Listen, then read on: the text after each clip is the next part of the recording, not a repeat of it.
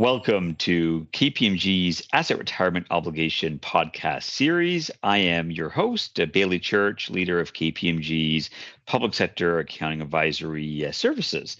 I am thrilled to be joined today by my friend Martin Quinoy, Director of Financial Reporting for Alberta Health Services. Welcome, Martin. Yeah, thank you, Bailey. Good to be here. It's great to have you. And by way of context, Alberta Health Services is distinguished by being part of Canada's first and largest province-wide, fully integrated healthcare system. I was amazed, Martin, reading you serve almost 4.5 million people all around the province. Yeah, you bet. Yeah. And serving 4 million people living in the province of Alberta and actually boasting of a workforce of over 100,000 staff. Yeah. So it's really no small feat. Yeah, absolutely. And Alberta Health Services is consolidated in the public accounts of the province of Alberta. And you are working towards adoption of PS 3280 asset retirement obligations for this March 31st, 2023 year end. Correct. So Martin, let's start with a overview of AHS and the scope of operations you needed to consider. I know it was quite the significant task working through this. Yeah, thanks again, Bailey. Yeah, and as you mentioned, AHS being the first and the largest province-wide fully integrated health system, and of course, as you mentioned earlier, delivering health services to more than 4 million people living in the province of Alberta. It's no mean feat, obviously, when you look at the size of the entity, and more specifically to your question on the scope of operations that we had to consider for the ARO implementation.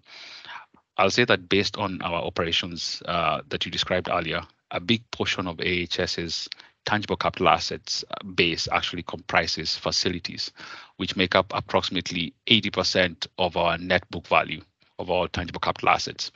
And obviously, our financial statements are posted on our website. You can go there. It's www.albertahealthservices.ca.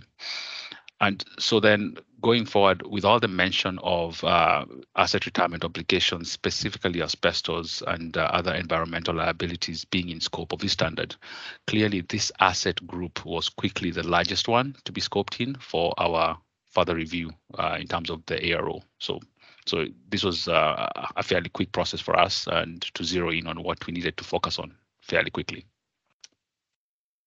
It's just amazing considering the sheer number of assets, the geographic reach too of AHS across all your various locations. A lot to work through and a lot to consider as you work through those different asset types. The other area that's of interest, Martin, is certainly how this all fit in to the province's public accounts, and you are a significant part of that consolidated reporting entity. I'm wondering how your team balanced working with the Office of the Comptroller General, central government reporting guidelines, your own implementation priorities. You had a lot of stakeholders that needed to be balanced out. Yeah, you bet. And that's a very interesting question, Bailey. And I must commend the Office of the Comptroller for the approach that they took when the standard first came to light some years ago. And what I mean by this is the Office of the Comptroller actually led the formation of a working group, which comprised various government departments, including the Ministry of Health, obviously. The working group was tasked with items such as the initial scoping of the ARO overall across government, coming up with corporate accounting policies, for example, and even reviewing various topical accounting position papers, just to name a few things. So in a sense, and more specific to a question, Bailey, I feel like the priorities of the Office of the Comptroller and the departments or ministries were generally aligned. And so really, there's not been too much balancing required, so to speak. It's true that while the government working group laid down the broader ground rules on ARO, the actual measurement of the liability, including the establishment of any systems and controls that go with that, remained and continues to remain really the responsibility of Alberta Health Services. So frankly, this is where most of our effort is being spent as an organization. And I'm happy to note that it's right in step with the expectations of the Office of the Controller. I would say we are truly lucky in that sense. And certainly, speaking from having had the good pleasure of sitting in on some of those provincial working group meetings, I thought it was an excellent process of getting everybody at the table and really looking at the various asset categories that were impacted and how those cut across the different government units, different departments. It really helped to get more consistency, I think, across the province. Mm-hmm. Yeah, truly golden. Yeah, it was a golden opportunity to make sure that we are all on the same page at the same time, and really being able to hash out even those issues or risks at the beginning of the process. I think that really helped. You could always have gone the other way and had each department going off and looking at this differently and tackling their own approach. But then, of course, you had that consolidation level risk that I think the working groups were effective to manage. Mm-hmm. You bet. Right. I want to go back to the scoping question and understand a little more about the process that you followed for the scoping of assets and how you got the input of your internal stakeholders, which I know were many across the operational and facility groups. Mm-hmm. Yeah, again, good question.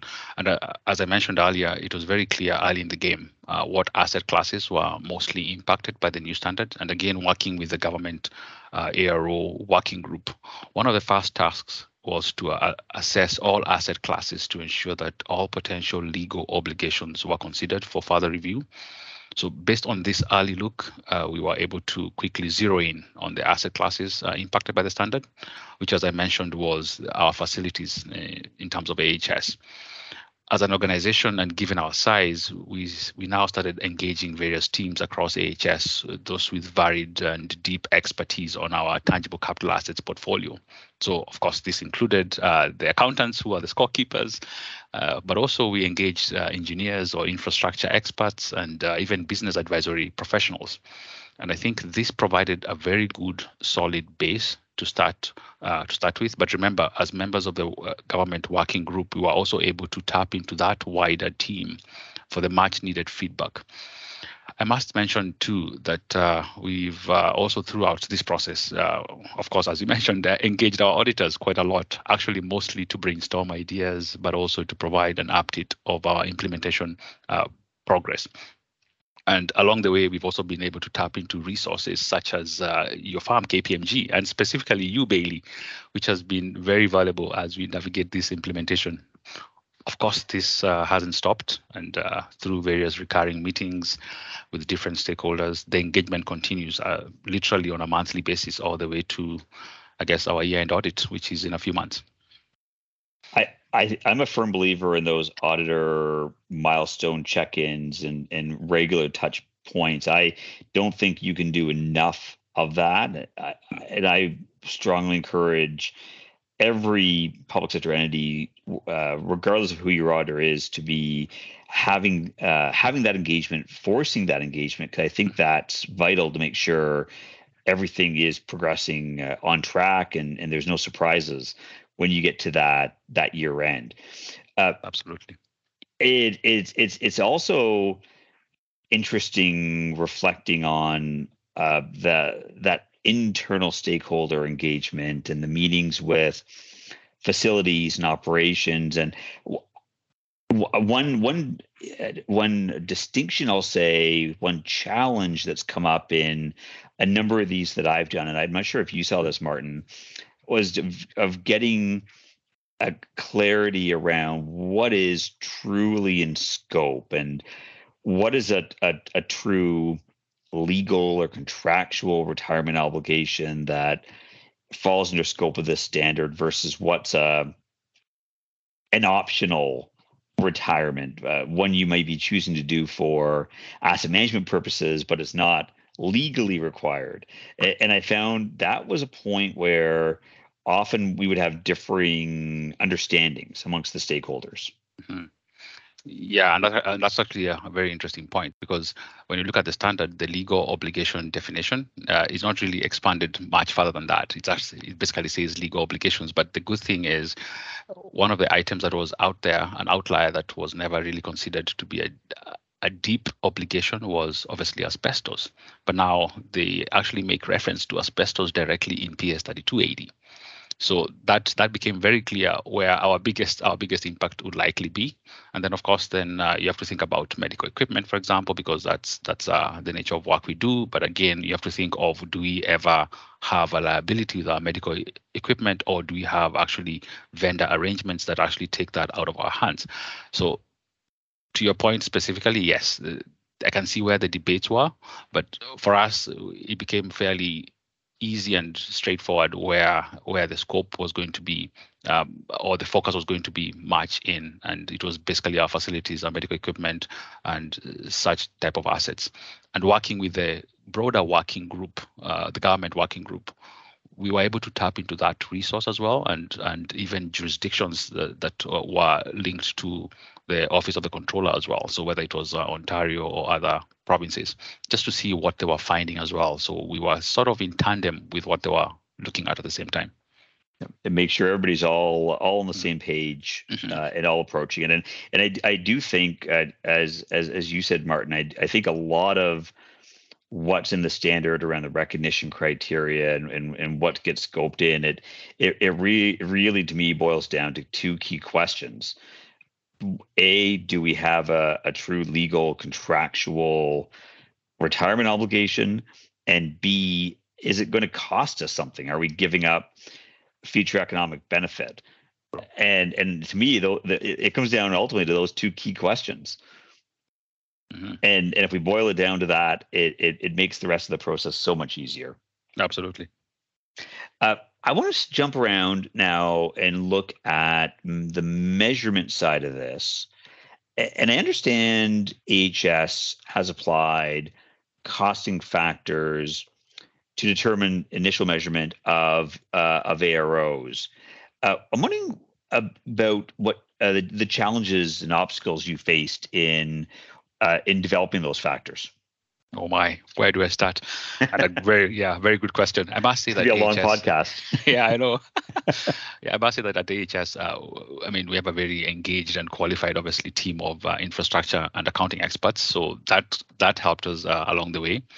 And so, in our view, we were able to come up with what I would probably say quite well reasoned costing approaches and assumptions, which have been the basis of the estimates that we have. So, in a sense, we were truly lucky to have all that in-house at that particular point. But some of the challenges we faced, and I'll just mention 4 for now, is how much do you actually test? Because AHS has a sizable number of facilities. Obviously, it's probably over 400 in scope that we had to look at, and so then the assessment and the looking at the ARO and the design of the buildings themselves. How much do you go into these facilities to be able to find a solution that is representative of the whole population that you're looking at? So that continues obviously to be a challenge. And of course, then jumping into the next challenge that is very linked to the first one is how broadly do you apply the results of testing or those assumptions across the whole population?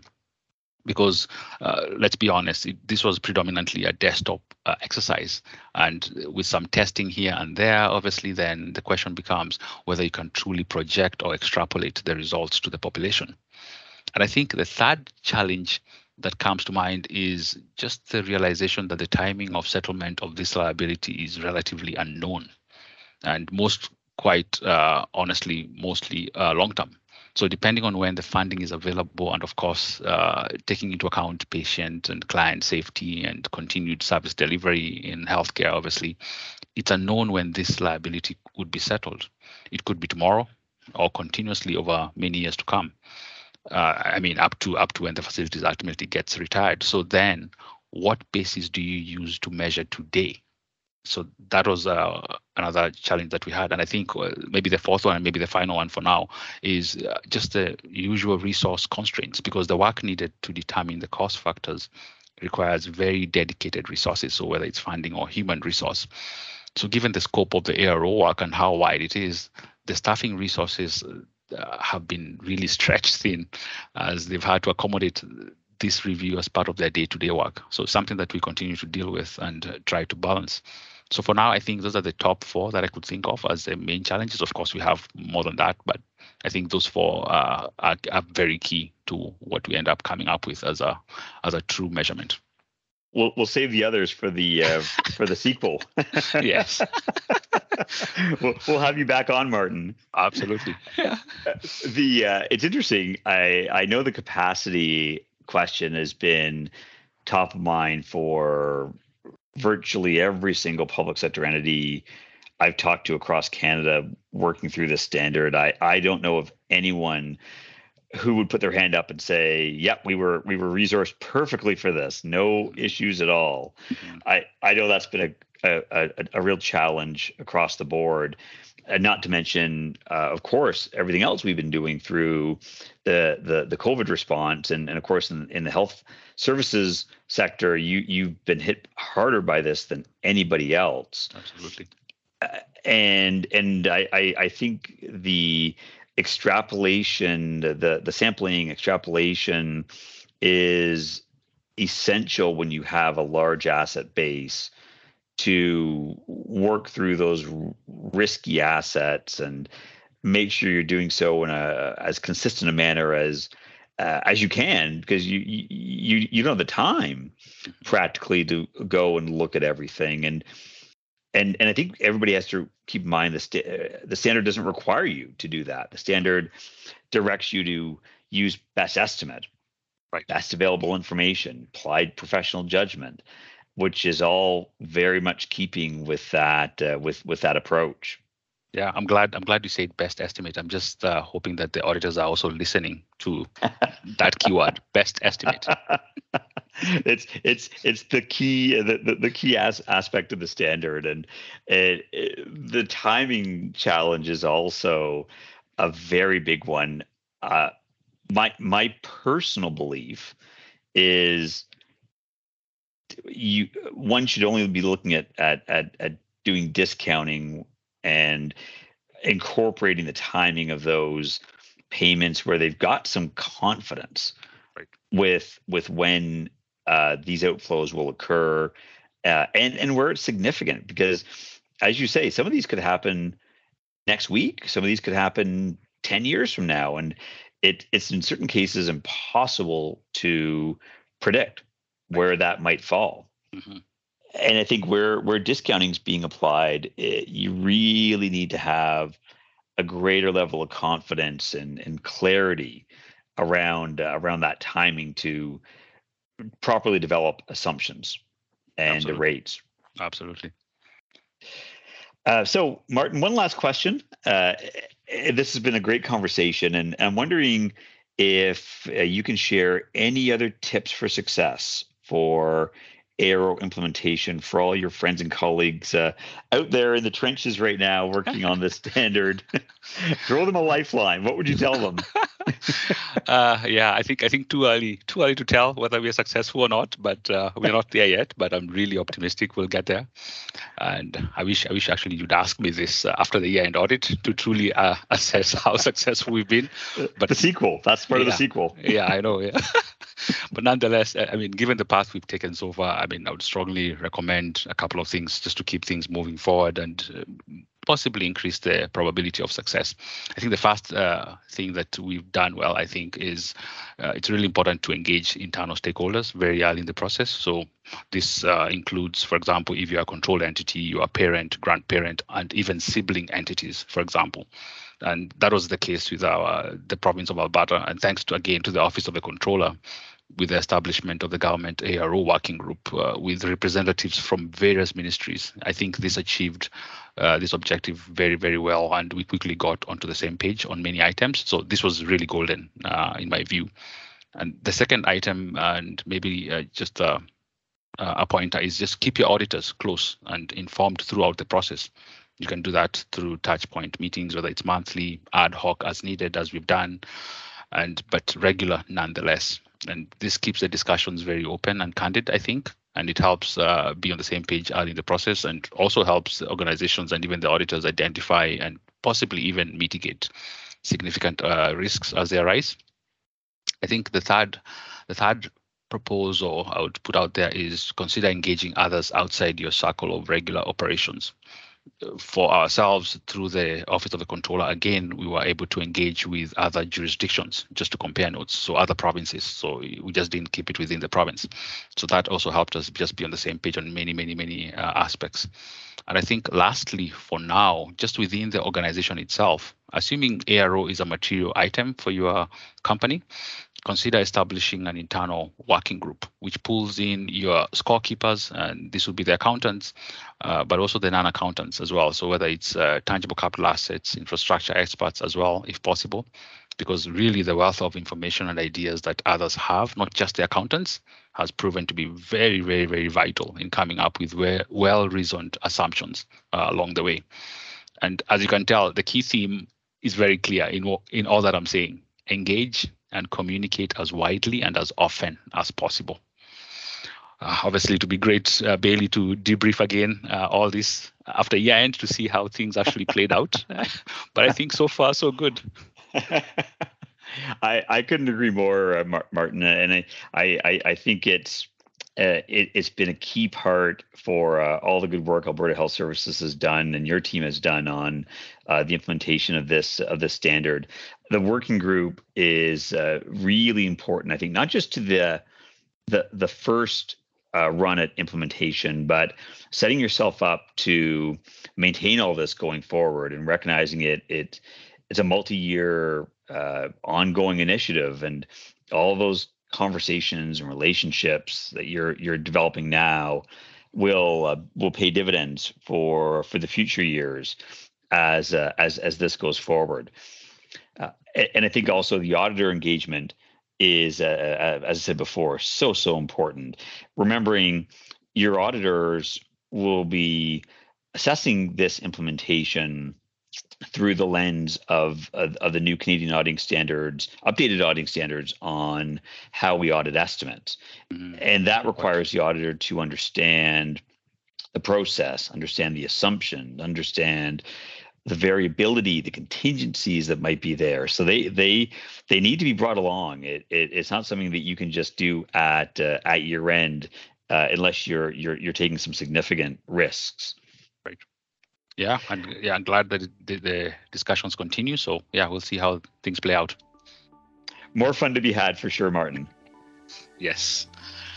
We so appreciate your insights and your time today. And we look forward to welcoming you back, Martin, on another edition of the podcast. Thank you all very much for joining us. I look forward to it. Thank you so much, everyone.